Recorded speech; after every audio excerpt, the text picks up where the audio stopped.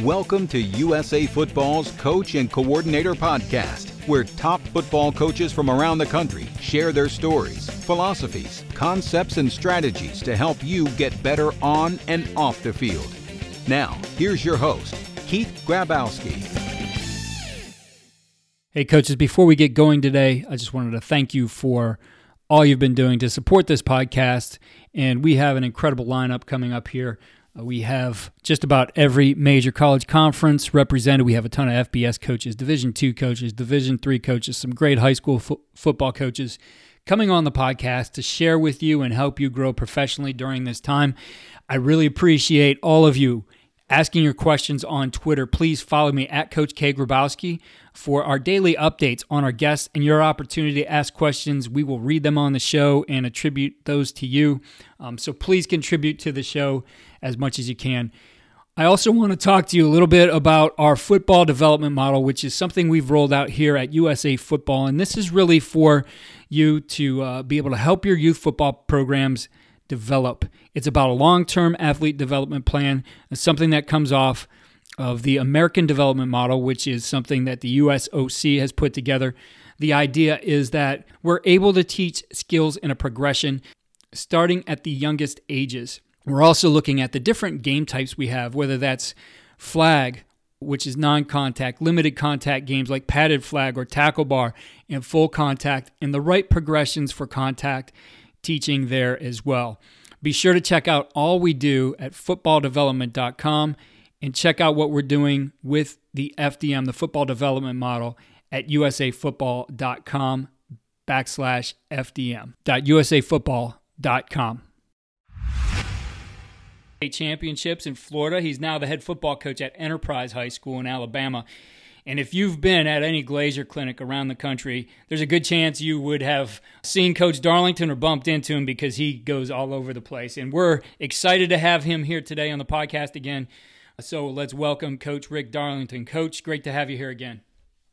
Well, I appreciate you having me on. Absolutely. And Coach, we did like all your background before and talked about some of those things, and we'll link that for our listeners. But we're going to get into some topics here. I think some very interesting things. You sent along some screenshots of a presentation. So we're just going to talk through a bunch of things that are in your philosophy. So we'll start with this one. The idea is don't be married to a system, be married to winning.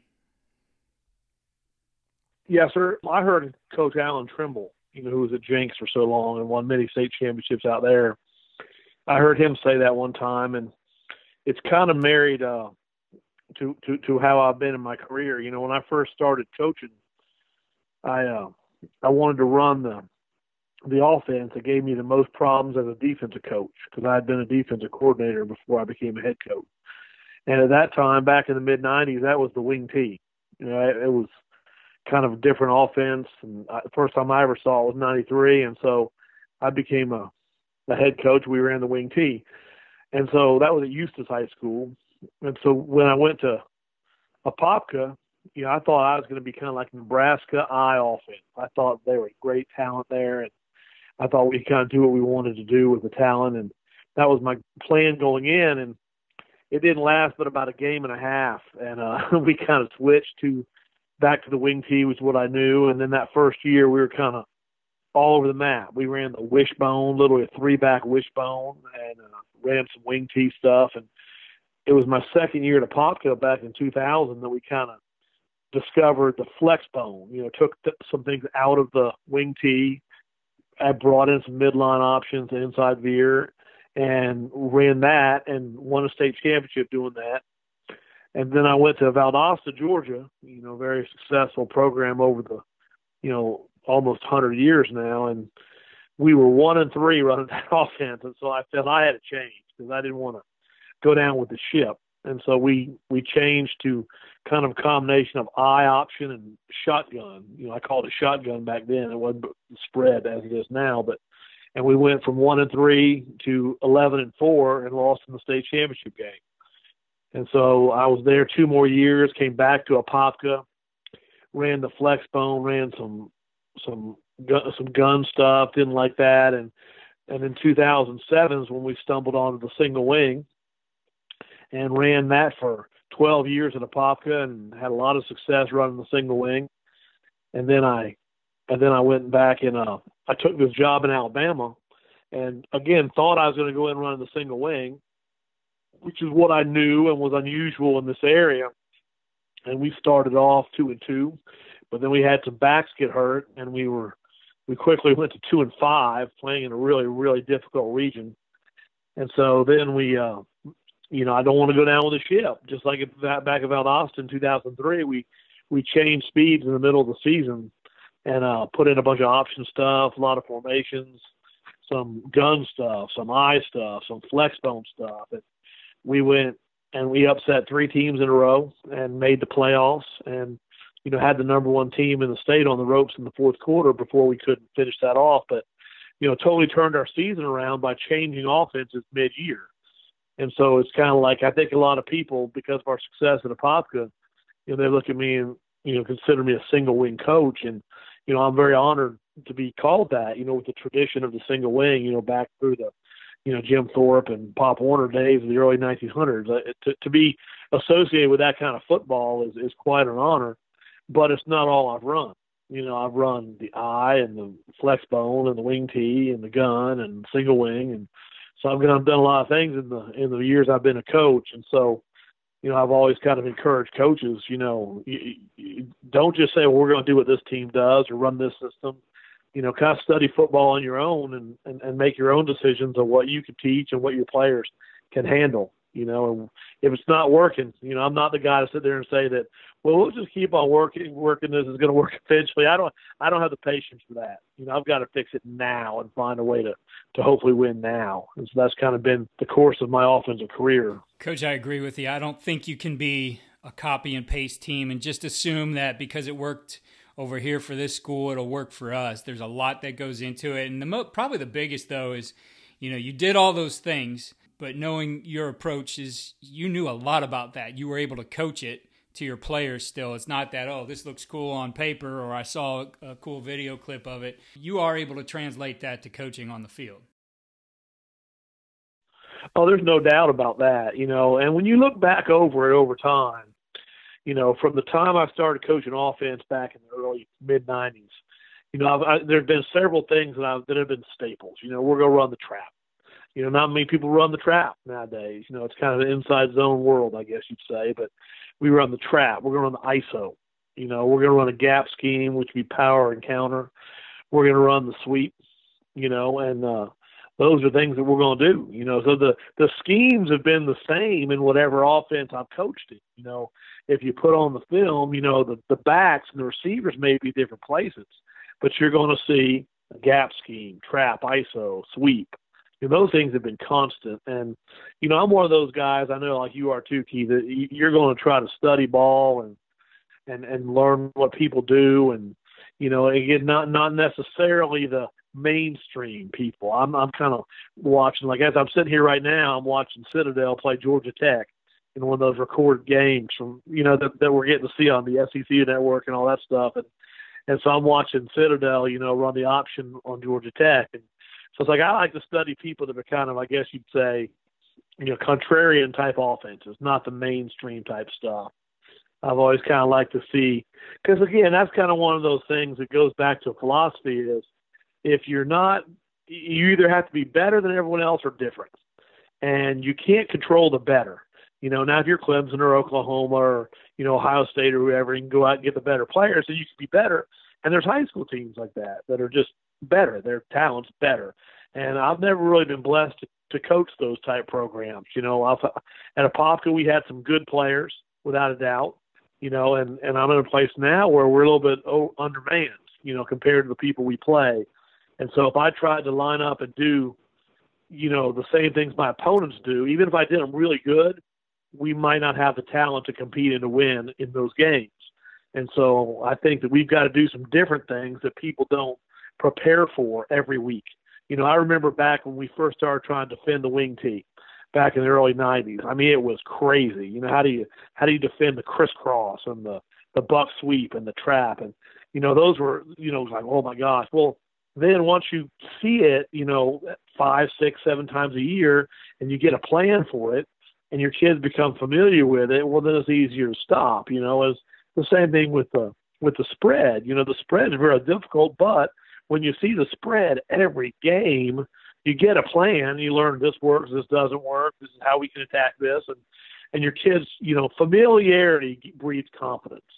And so when you play those teams, you get a little more confident on defense. Whereas if you're playing a single wing and we're doing spin series and stuff like that, and your scout squad can't emulate it, simulate it, and all that, it's a lot more difficult, I think, for the opponent. So again, I've never been wanting to be different just to be different, but I've always wanted to be different and feeling that gives me the best chance to win. And I know on the surface, like if you look at some of the statements we're going to make here, they do look contrarian, but there's some really good logic behind it. And this next one is, again, I think one of those that on the surface people might scratch their head because it's not it's not the coach speak, it's not what we say at clinics, etc. Better to be good at several things than great at one. That's right. Yeah, I played at Lakeland High School for Coach Bill Castle. He's won 450 games at Lakeland. He's been there as the head coach since 1976. Still the best offensive coach I've ever been around. And I've studied and talked to and met with and learned from a lot of them. But Coach Castle's the best. And it's like if you play Lakeland, it's not one thing. You don't know. We played them as an Apopka. We played them in 2017. They won state championship, and we lost by a touchdown in the fourth quarter down there. And, you think about Lakeland over the years, you think about the I formation and then some spread stuff and the option. They got in double slot, and they beat us on a wingback counter and then a jet sweep play that cut all the way back, and we over pursued it. And so it's kind of like, you don't think about Lakeland High School beating you with those plays. It's just, but he's always got something. He's always got something he's going to go to, and he's going to find a way to move the ball and to score points. And it's like, you watch them and they might be in the gun. They might be in double tight, with one back under center. They might be in the I, they might be in flex bone. And the schemes are all the same, but the presentation of it is somewhat different. And I've always kind of thought the best offense that I've ever seen as far as that thing being hard to defend was Nebraska back in especially the mid-'90s to the early 2000 time, when Frank Solich was still there and obviously Coach Osborne. But, you knew they were going to get in the eye. You knew they were going to run the option. But then they might be in double slot. They might be in two tights, one back. They might be in, flex bone. They would present it so many different ways, but they would just pound with the running game. And then they had the play action passes, and then they had the option. And you had guys like, Tommy Frazier and Scott Frost and Eric Crouch, running the option at you. And I've always thought, that is the offense of all of them that I thought would be the toughest, to have to defend and that I'd like to run if possible. So that's always kind of in the back of my mind. How can we be like Nebraska back in those days? Absolutely. The next point you have here, Coach, I think is a really good one. And back in 2003 for me, I just told this story on a podcast he's the head coach at Notre Dame College here in Cleveland, a Division II, and this was back at the time I'm coaching against him when he's a high school kid. And anyway, at the end of that night, we're watching the playoff points for Ohio. It's all done on the computer, and so we see us, dropping, slowly over the course of the night and then out of the playoffs. And from there, though, we really got into thinking about what do we need to do to beat the best teams, because we have all this stuff that's great against some of the teams that we could beat no matter what, we're using. Yet at the same time, we're not looking at the top of the people who are right now the best on our schedule. So that is exactly the point. Design your offense to beat the best team you play. Absolutely. That brings me back to a point of when I was at Apopka the first time, we were the team that we had to beat, to get into the playoffs and to move through the playoffs was Orlando Evans. They were an inner city school with great talent. And the thing about them was I could never figure out where they were going to line up. And, when you run the option back then, you have to know who's got dive, who's got quarterback, and who's got pitch. Are they covering the pass? And so what we did is we designed, because I would do stuff like I'd go unbalanced left, thinking they're gonna overshift and I can run back to the right. Well, they wouldn't. They would just line up normal, and then I'd have a bad play call. And that's when we started going no huddle. And I'm not a no huddle coach, but we went no huddle back then because I wanted to line up and see where they lined up and then call my play. And so we had to defeat them. And when we went to that type of offense, that's what it took to beat them.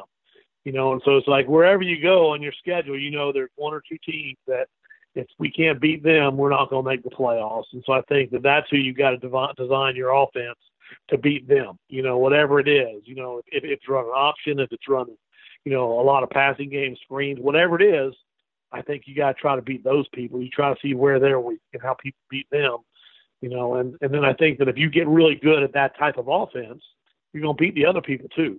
But as you said, if you sit there and design something to beat the team that's 5-5, that's not going to help you when you're playing the team that's 9-1. Coach, this next one I think is an interesting point, and I'm excited to hear your thoughts on this. Run the option, but don't be an option team. Right, and that goes back to, and again, when I say that, it's a little bit misconstrued in the fact that we played a team when I was at Apopka. There was a team called Lake Brantley High School, and they were a great option team. I mean, they ran inside, outside, veer, and midline better than anyone I've ever defended. They were really, really good at it, and they made us better because we always opened the season with them, and we had to line up against those guys and be able to take away those plays. And if you missed, if you didn't squeeze all the way down and get your headgear across the fullback on those inside runs, they're gonna gash you. And so it made us a better team. But then we kind of figured out how to defend them. And the way to defend them was just be very, very sound in what you do. You can't have gimmicks and junk defenses and blitz, all that stuff. You got to be really disciplined to do the same thing every play. But the thing about them was they didn't have much other offense. They didn't throw play action very much off the option. They didn't have a lot of plays to just give the ball, to a fullback or a wingback. And so when we were designing our offense there, I said, well, I want to run option. It's going to be a big part of what we do. But we also want to be able to hand the ball off to a wingback, hand the ball off to, the fullback. When we won our first state championship at Apopka, we were sitting there and we were considered a flex bone team. And we got in there in the first quarter of the state championship game in 2001, and we were down 2-0 and had -8 yards of offense. And I'm thinking, we're going to lose this game by a baseball score. And we ended up running the wingback counter tray play and the jet sweep the rest of the game. Those were our two biggest plays. And we ended up rushing for 360 yards the next three quarters and won the state championship. But it was an option that got us there. It was running the ball with either the wingback or the fullback, and that's what it was. And so, that's kind of where I have been is I want to have predetermined run plays where I can get guys the ball, because sometimes the quarterback, defenses are good and they're going to put looks out there at the quarterback, and I don't want him to have to read his way to our success the entire game. I want to be able to take some of the heat off him, and that's why I've always kind of been a lot more into double options than triple options, and that goes back to my Nebraska influence, is that Nebraska ran 0 triple option. People think they did, but they were not. They're going to hand the ball off, on a zone dive, and then they're going to run zone option. They'd inside zone the dive and outside zone the option. They'd run trap and trap option. They'd run speed option, but they didn't ever run triple. And so that's just, and again, I love the triple option teams. Georgia Tech and Air Force, Navy, Army. I love watching those teams. They're probably my favorite teams. But I've always thought that double option against you say would be less expensive. And I think that it's really, really valuable to be able to run option. And again, that's how we upset people this year. That's how we had a chance in the playoffs, is just running the option, because people don't see it all the time. And so I think that option football is great, but it kind of goes back to the whole theory of life, and like all things are good in moderation. It's like I don't want to run all of anything. I don't want to be all passing. Don't want to be all running. Don't want to be all option. I want to kind of be able to do several things good well, as you mentioned earlier, instead of being great at one thing. Because I've been the team that was great at one thing, Keith, and got beat. Because when a team figures out that one thing that you always do great and they stop it, what else do you have to go to? One of the most memorable games I've ever seen was in 1999. There was a team called Trinity Christian out of Jacksonville, and we ended up breaking their state scoring record in 2013. They had a state scoring record, 50 points a game. We broke it, and what's ironic is this: Trinity Christian plays Frostproof, who was 6-4 going into the playoffs, and Frostproof beat them 6-0. Did not even get a first down. Threw a touchdown pass and beat them 6-0. And so Trinity Christian, who is this juggernaut scoring machine, Frostproof stopped them and won a state championship. Well, the same thing happened in 2013. We averaged 50.1 points per game, and when it came down to the state championship game, a team finally was able to kind of put the brakes on us a little bit, and we ended up losing the state championship game. So, I'd rather go ahead and finish up and win that ring instead of getting the scoring title. And so I've seen a team lose like that, and I've been a part of one that lost like that. It's kind of painful.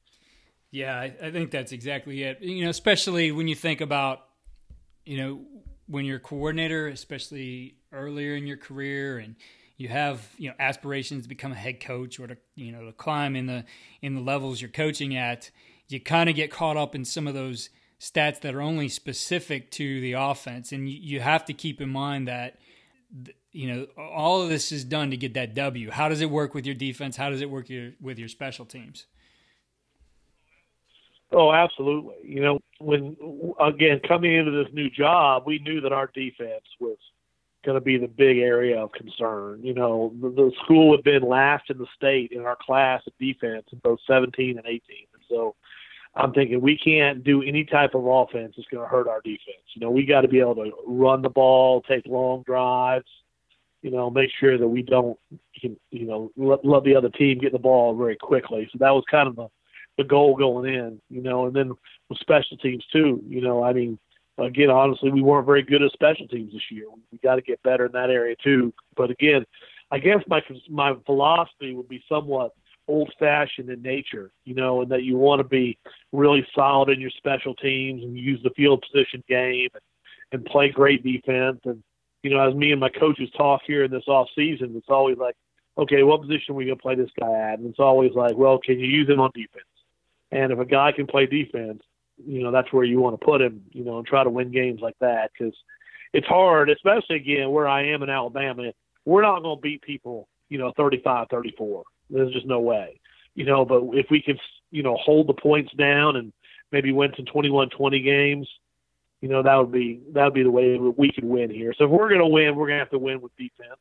And that means kind of a ball control offense. And, we were talking the other day as a staff, okay, how are we going to signal the plays in this year and this and that? And I go, we're not going to do that. We're going to have a receiver, back like when I played. And when the ball's tackled, the receiver's going to go in there and he's going to tell the quarterback the next play. And that's just kind of how we're going to do it.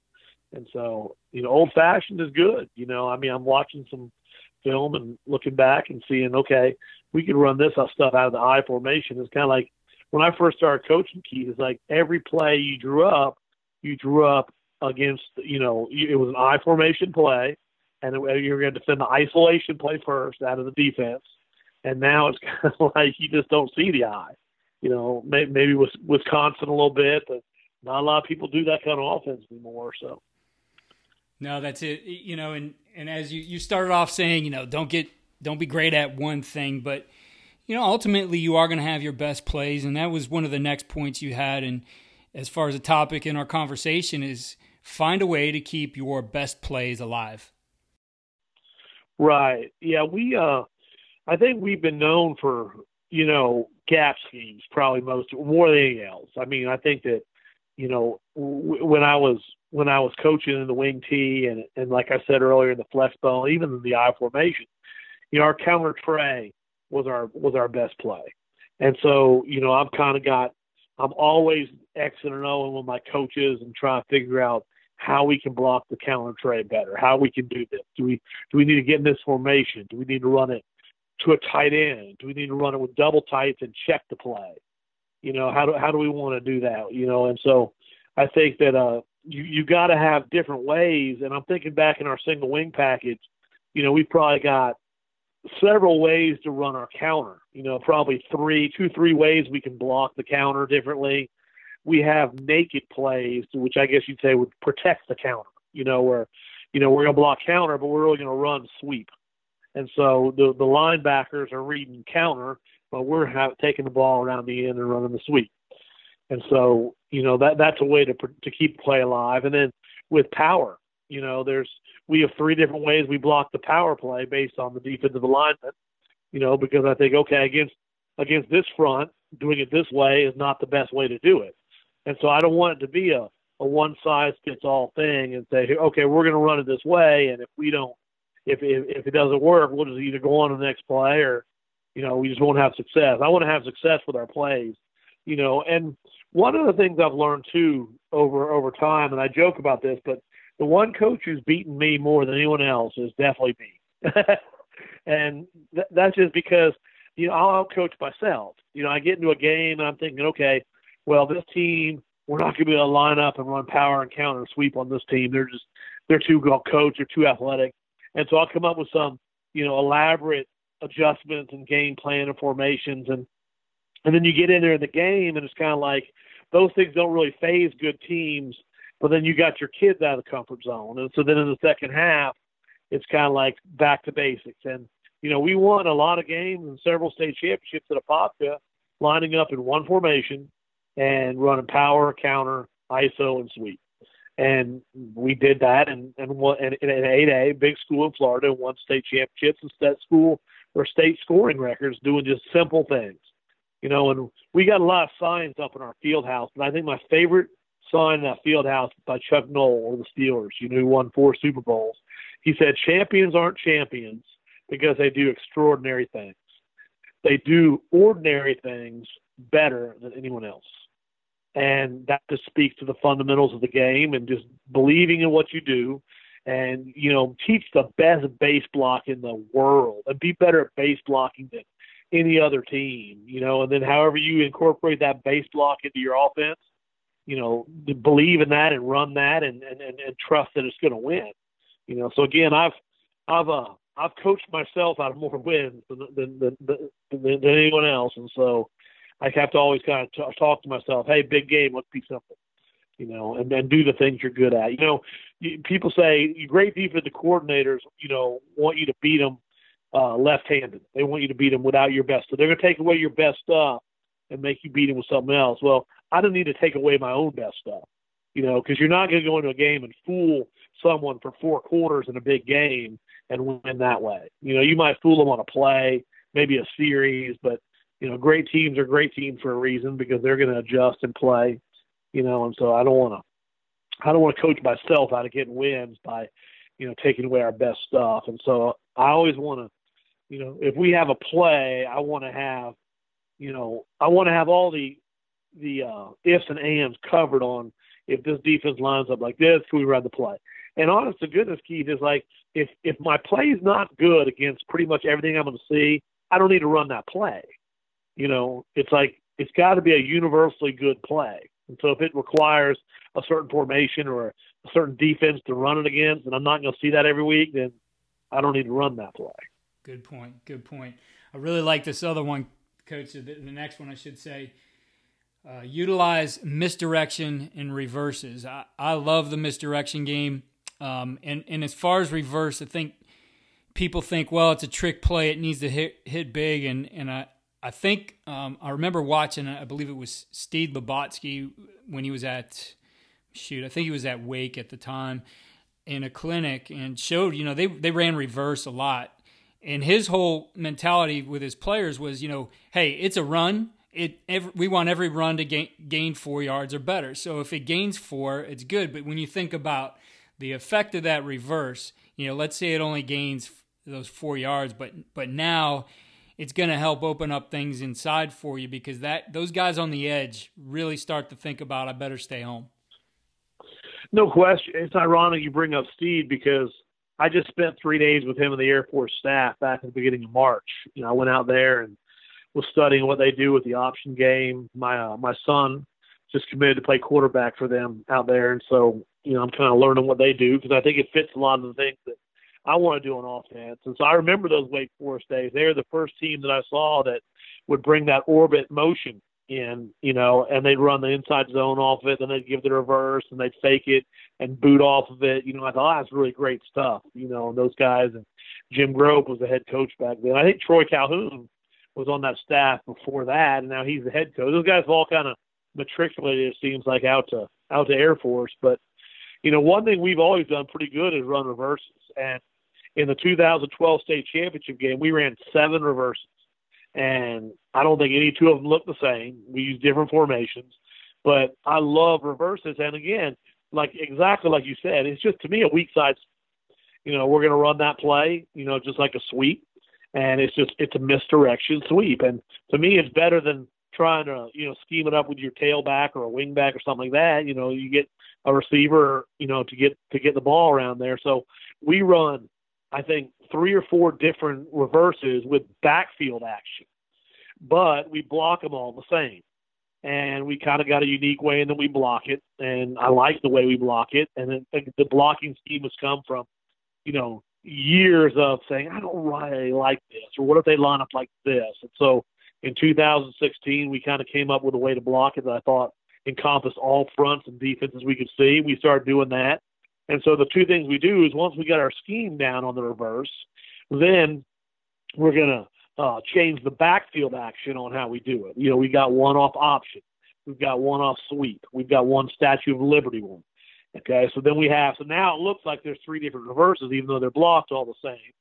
But then the last thing I like to do is change the formations up, and like this game, okay, we're going to run this reverse to this guy out of this formation. Well, next game, we're going to come up in this formation, and we'll motion this guy over here, and then they're looking for him on the reverse. We're going to run the reverse to this other guy and use that first guy as a decoy. But on the ground is we're going to block it the same. And that's one of the things I know that you may bring up later about schemes. And, we want to make it look different to the defense, but we want to keep it simple for the offensive line. When the offensive line can handle it, and I feel good when I sit there and talk about a play and the offensive line looks at me and they know exactly what I'm talking about because it works with the scheme we already run. And the backs, they kind of like it when you change it around with them and move them around. And so it's kind of like, it seems like backs like to move around and do different stuff. And with the offensive line, as long as they know how to block it, they're good. And so that's kind of our goal with reverses is we're going to run them, and we're going to run them a lot. And we're going to block them all the same, but kind of make them look different. Yeah, I really like the orbit motion. I was talking to Tyler Roll, the offensive coordinator at national champ North Dakota State the other day, and we were talking about this and, in formation-wise and, the whole numbers thing has been a big thing. And, we talked about the effect of having that orbit motion, having a quarterback, threatening the other way with boot action, that you have a play when you do that essentially is threatening both flanks and has somebody up the middle. And when you're able to have that threat on both flanks, now you're going to have to do some things. You can't just say, oh, well, this guy's running out here and faking. They'll stop respecting it. But when you have that and you mix that up a little bit, you, by the nature of it, start to spread that defense out. So if you were, as an example, a stacked eye team, double tight, and you just ran straight in the middle, well, there's nothing really to hold those guys on the outside. They get their initial run keys, and everybody's there to rally and make a play. But now when you are, you got a threat of a sweep, whether that's through jet or through orbit one side, you have the threat of that booter naked on the other, and your play up the middle, no matter what that scheme is, guys have to stay home. Those safeties who everybody says, oh, we're going to play 9 in the box with our safeties. Yeah, not so much anymore. Those guys have to be worried about getting outflanked, so they're not going to be quick to fill and make a hit there at 4 or 5 yards. Absolutely, and I think that the other thing is the final piece of the puzzle on that thing would be the reverse pass. And there's the fake the reverse, quarterback throws the pass, and then there's the one where you actually give the reverse to a receiver coming around and he throws the pass. Because a lot of times receivers, maybe we're high school quarterbacks and they can throw a little bit too. And again, it's not like you're going through a progression on it. It's kind of like, look, he's going to stalk and go and throw it to him.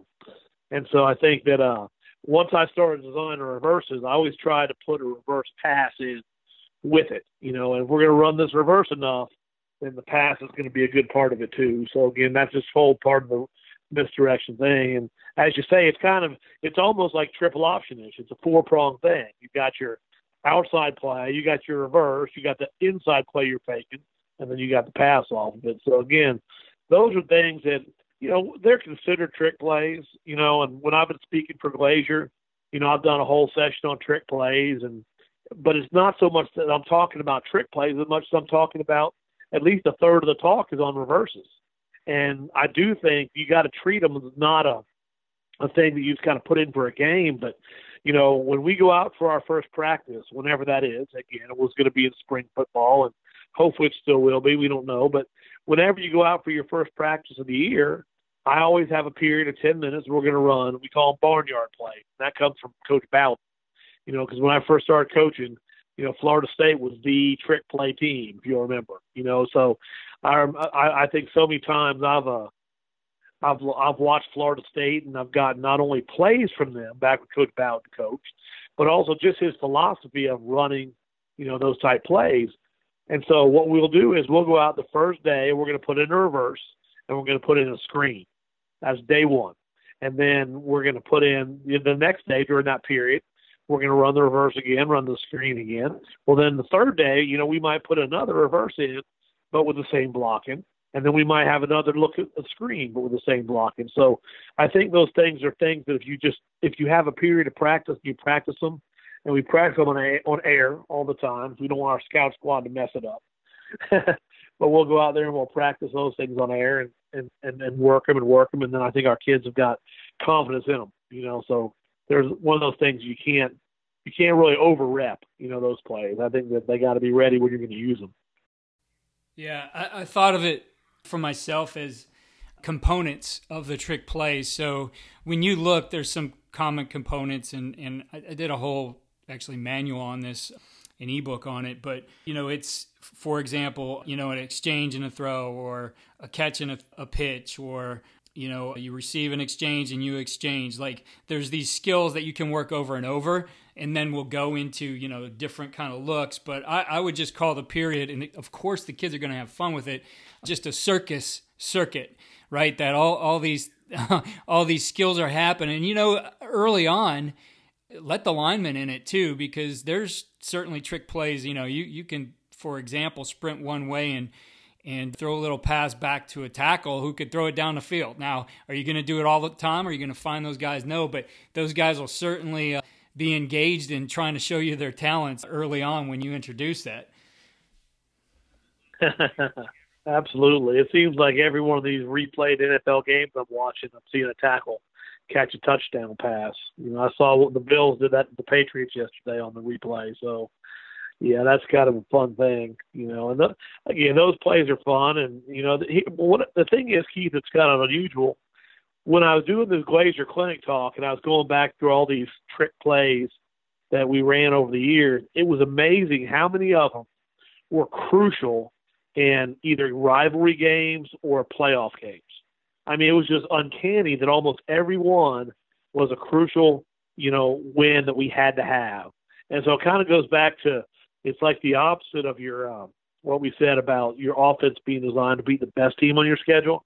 With your special plays, you kind of save those and run them when you need them. Against the teams you need to beat. If you're going to go out there and win 50-0, you don't need to run a bunch of reverses and trick plays, because then they're going to get on film for the teams that you really have to beat.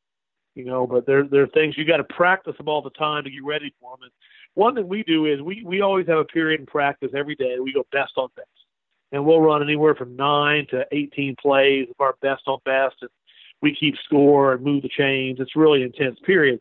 But what we do is we will be working on those special plays on air, up for weeks, up to with the time we actually try them out in best on best.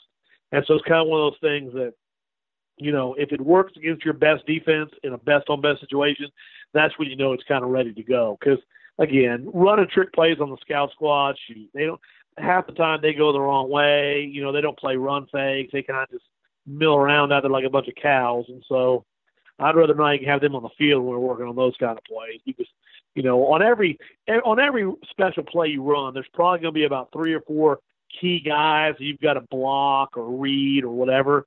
And what we do is we just have coaches stand in those positions, because we know that they're going to be the ones that have got to be. They know how to react to the play like a real defense would, and so we use our coaches to kind of rep those plays. Yeah, I love the good on good. That's something we would do when I was at Baldwin-Wallace, and it was funny early on if we had a trick play going because the defensive coordinator and I, great friends but very competitive, so I know he'd always try to script something to screw me up. So I just started leaving it blank, and then we'd get into those periods, and he'd see a blank. It's a trick play. Watch a trick play. I'm like, come on, Jim. But, I think I never got upset if a play didn't work in practice because there's always that kid on the other side who's really smart, too. And he's like, I know what this is going to be. And then he's standing there to the scout team hero, standing there to make the play. So I never really would get upset, and we would probably spend more time on air and working on the timing of those kinds of things, and if needed, working some technique things individually so we get a few more reps than trying to run the play with all 11 guys or 22 with a scout team.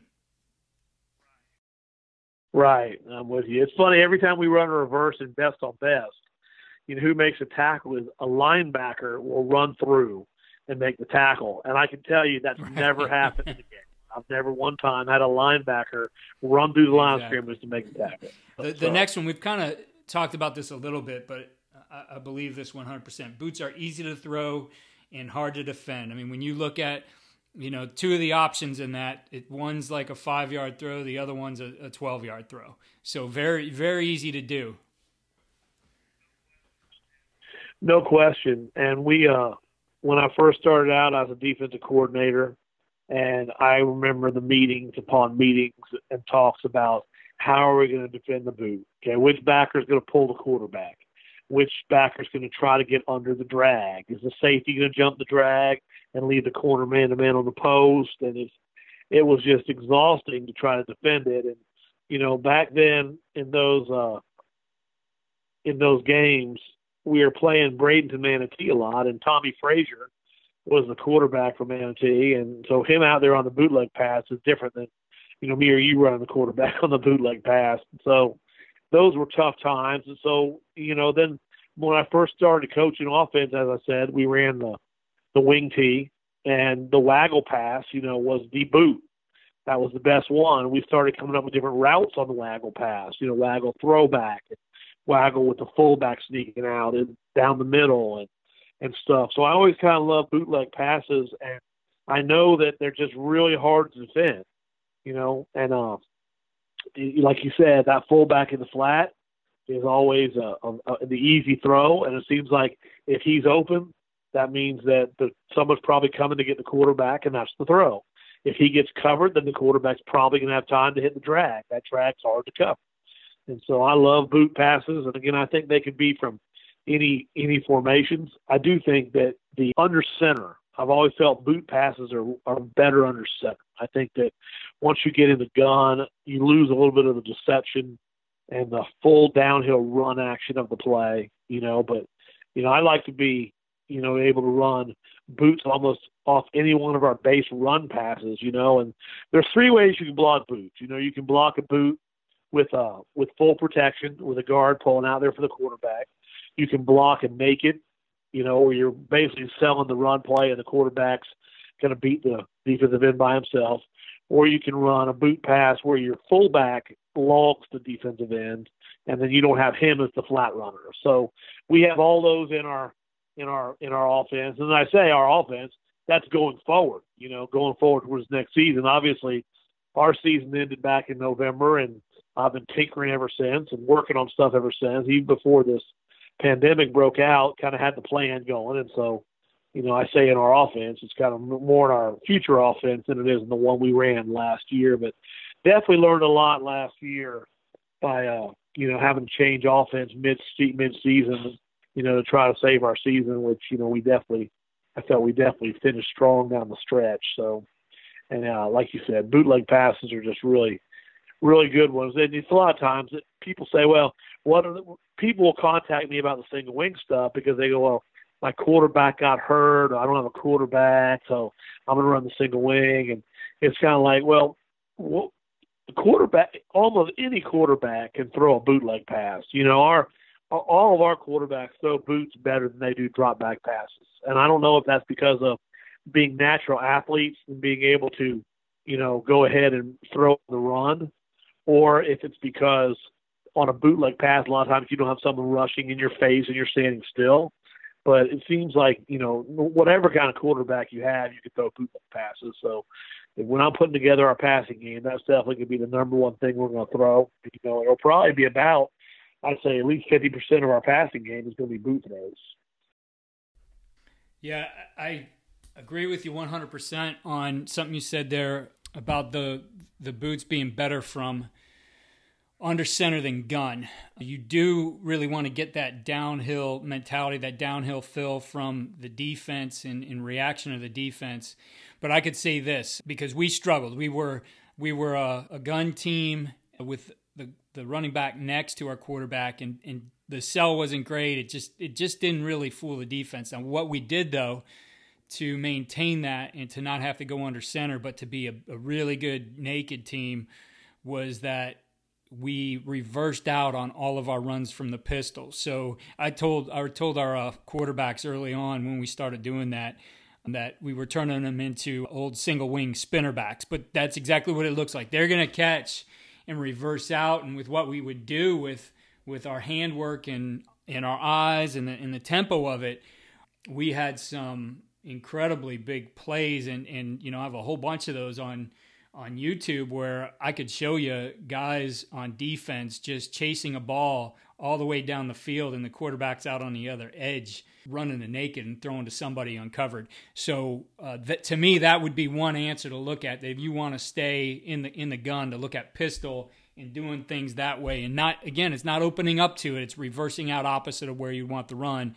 And when we first did it, it was always going over the other side and asking our linebackers and safeties, what'd you guys see? And we're losing the ball. The ball disappears from us. We don't know where it's at. And that's exactly what you want on any kind of run fake. I agree with you. Another boot that people did to us this year that was kind of nasty was they found a way to get a guy out in the flat behind the line. Like they'd have a guy in a tight slot formation, saying trips to the left, and they'd run a run action pass run action to the left, but then the third guy in trips would come behind the line and then slide out in the flat. And we had trouble covering that one this year, so that was kind of one that, since I can't defend it good, I figure we'll put it in our arsenal somehow. The next one is important, and think back to just the end of the NFL season, the NFC Championship. You have the San Francisco 49ers getting to the Super Bowl, and they only passed the ball 8 times. So you got to run to win. Yeah, I've always felt that way, and that kind of goes back to the coaches that I've always admired the most. Whether it be Coach Bryant, Coach Osborne, Coach Switzer, Oklahoma, all those teams that I watched growing up. They're great run teams, and I think great evidence of that is this year is when you look at the top teams running the ball in the NCAA. You look at Navy went 11-2, Air Force went 11-2. Those teams could not have won 11 games throwing the ball. There's just no way. But the one that's kind of the funny one to look at is people don't get it is Kentucky was like 4th in the nation in rushing. And Kentucky won a lot of games this year, and they had a guy they didn't consider a real quarterback. They had some injuries. They played a guy at quarterback who was a receiver and very, very creative in their run game, and went out there and won, I think it was 8 or 9 games, and was 4th in the country in rushing. So that's pretty great coaching on their part. And again, I think when you run the ball, there's so many good things that happen when you run the ball effectively. And people used to use a great cliche that someone said, when you throw the ball, 3 things can happen and 2 of them are bad. But there's a whole lot more bad than 2. I can think of a lot. I can think of about 12, but I won't do that now. But I'll say this: if you go out and you're playing a team and you get the ball on the 20-yard line and you throw an 80-yard post route on the first play for a touchdown. And if you were to listen in on that defensive sideline when they come off the field, I guarantee you the coordinator would be telling them to settle down. The players would be upset that they got fooled, and they'd be saying, okay, we got this. That won't happen again. And it probably wouldn't. But if you went from your 20-yard line and you took, say, 16 plays and drove 5 yards a shot down the field and scored, now you go into that defensive huddle on the sideline, I bet the mood would be different. What are we doing? Why can't we stop this? We got to be tougher. There's a whole different mentality to getting the ball slammed in between the tackles on you than it is when you throw it over the top, 16 plays or one play. And I think a great example of that was this bowl game this year when Air Force played Washington State. Washington State drove down the field. They gave up the ball on like the 2-yard line, and Air Force drove, the rest of they went on a 21-play drive, took up the entire rest of the first quarter, and then scored. And, eventually ended up winning the game. And I guarantee you, Coach Leach and those guys are thinking, we can't get the ball. They want the ball. They're a great offensive team. And, so again, that helps your defense. If you can take that time and eat up clock and grind the other team, wear them down physically and mentally. And so I think that's kind of the way that, football still can be a physical game, if you coach it that way. And that's what we want to do. And I think that's a great way to win. And there's lots of ways to win. I know lots of people win with the passing game and that, but, kind of going back to what we talked about earlier is you don't see a lot of teams winning if they're totally one extreme or the other. The all passing team or the all running game, they're usually the ones winning the championships. You usually got to have a little bit of the other, but I think if you go back and look at it, especially in high school, I think that you'll find that the teams that win the championships probably run the ball more effectively than they pass it. I think you're right there. And the last point we had you alluded to earlier, schemes are expensive, but formations are cheap. Right. And I think that's the whole premise of what I'm working on right now for our offense is, I know the run schemes we're going to run. Those are in. There's no question. Now, the question is, what formations do I like? Do I like this play from the eye, from double slot, from single wing? Do I like it from the gun? Do I want to use an H-back on this? And that may sound like, oh, my gosh, it's a smorgasbord offense. Well, I don't feel that way because I don't feel that that's what we're doing. What we're doing is these are the run schemes that I like over the 30 years I've had as a coach. This is what I like. And so I can coach these schemes. Our kids can block these schemes. But when you start moving kids around, that's not bad. And I kind of go back to the season. We were 2-5. We had an open week. I brought my coaches in. I said, listen, we're going to change. Here's what we're going to run. We're going to run option. We're going to run bootlegs. We're going to run counter tray. We're going to run a stretch outside zone play. And when we did that, we started winning. And now I'm going ahead towards the next season. I'm thinking, okay, these are my schemes, but if I run it out of this set, I can get these two receivers on the field, and they've worked hard. They have some talent. They deserve to play. Well, then if I jump into this set, I can go too tight, and I've got this other kid, and he can play tight end here. Same scheme for the O-line, but now I'm just putting another set out there for the defense staff to defend. And again, I think a lot of the stuff as I talk about it goes back to Nebraska, and I think about what they were doing back in the 90s, and they're anywhere from double tight to 4 wide to 3-back eye, and they were kind of a lot of guys were getting in there. And I think the more kids you get on the field in different packages is good. But and I want to do that, but at the same time, I think back to this, and Keith, you'll probably remember this, 2008 national championship game, Oklahoma played Florida, and Florida ended up winning that game. But if you remember, Oklahoma was averaging 50 points a game that year, and they got beat.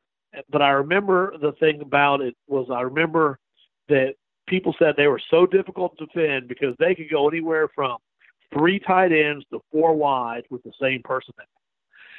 And I think that on the higher levels of ball, college ball, NFL ball, when you can do that and not sub guys in and out, and you can run the same the same, a lot of formations, few schemes, but a lot of formations with the same personnel, that's probably a good thing. And again, I think of our defensive meetings where they go, okay, if they put this other guy in here, we got to go to this package and stuff. So again, I'd like to be able to run the same thing with the same guys. But the other end of the coin is too, I'd like to be able to have some other guys that come in and have a role in the game too. So it's kind of both sides of that coin on that comment. So, Coach, to finish things up, I do have a few coaches who submitted questions here. We'll do just a quick Q&A. So thank you to Terrence Banks, Nick Klein, Hansel, and Nicholas Jacobs for submitting questions. And we've kind of talked a little bit about this next one, but if we could just touch on it quickly. You know, the idea, you said you want to be able to keep your best plays alive. So Coach Klein, Hansel, I wanted to know, how do you protect your base plays? Well, like I said, you just have to have different blocking schemes for each one. You know, like we have 3 ways we block power. We have, you know, probably 3 or 4 ways we block counter.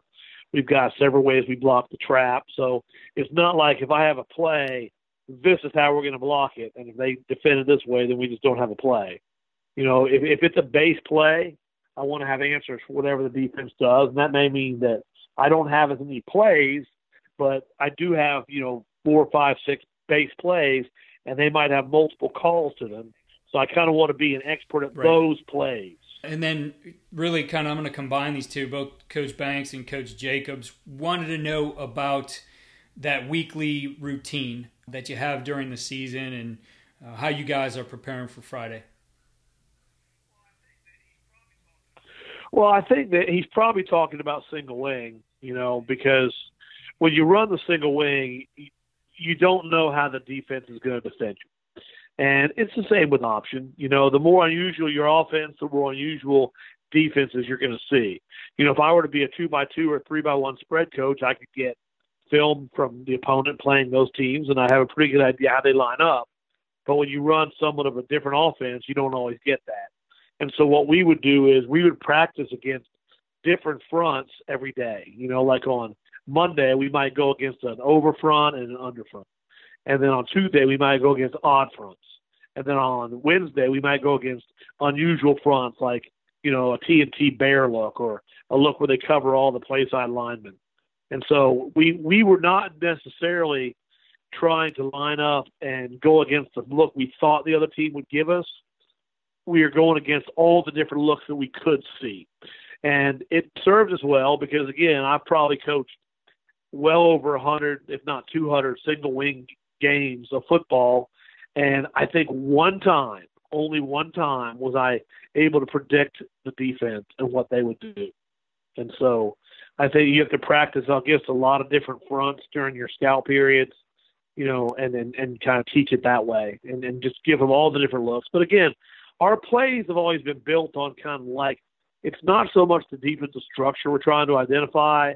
It's more like the point of attack. You know, is this guy covered? If he's covered, make this call. If he's uncovered, make this call. It's just not like, well, that's a 3-4 defense with a robber. We don't get into it that much with our guys. It's really more like the point of attack. Coach, I really appreciate you taking this time with us here and sharing all these great ideas for coaches. I think coaches will get a lot out of this podcast. And I know you're not a big Twitter guy or anything like that, but if guys had questions, what's the best way for them to contact you? Well, they can send me a text. My cell number is 352-455-9563. And so they can do that. And, you know, if they tweet something at me, I have a tweeter. Twitter. I've got that. And so I've never done a tweet. So I just kind of read what everyone else is doing. I'm trying to learn from them. But if someone asks a question on there, I can certainly try to answer it. Maybe someday I'll actually send one of those things out. And then the world would probably end if I were to do that. So I'm so nervous about it. It's like I got this Twitter thing, and it's like I can't do a post because I don't know what my first one would be. So I'm kind of nervous about it. So Coach, I'll just tell you this. When you do that first one, it's going to be addicting and you'll be on it forever. So just think about that as well. I don't know. Right now, I'm good just reading. Well, Coach, again, it was great catching up with you. Best of luck to you and Enterprise High School when you're able to get going again here. Yeah, I appreciate it, Keith. Thanks for including me. And it's just, this is a good time right now for everyone to be able to learn ball from each other. And so I appreciate you including me in it. Coaches, again, I want to remind you of what we're doing with the football development model. Please push this down to your youth coaches. I think this is a great way for you to get some organization and structure beyond. Thanks for listening to USA Football's Coach and Coordinator Podcast. For more resources, visit the Coach Performance Center at usafootball.com.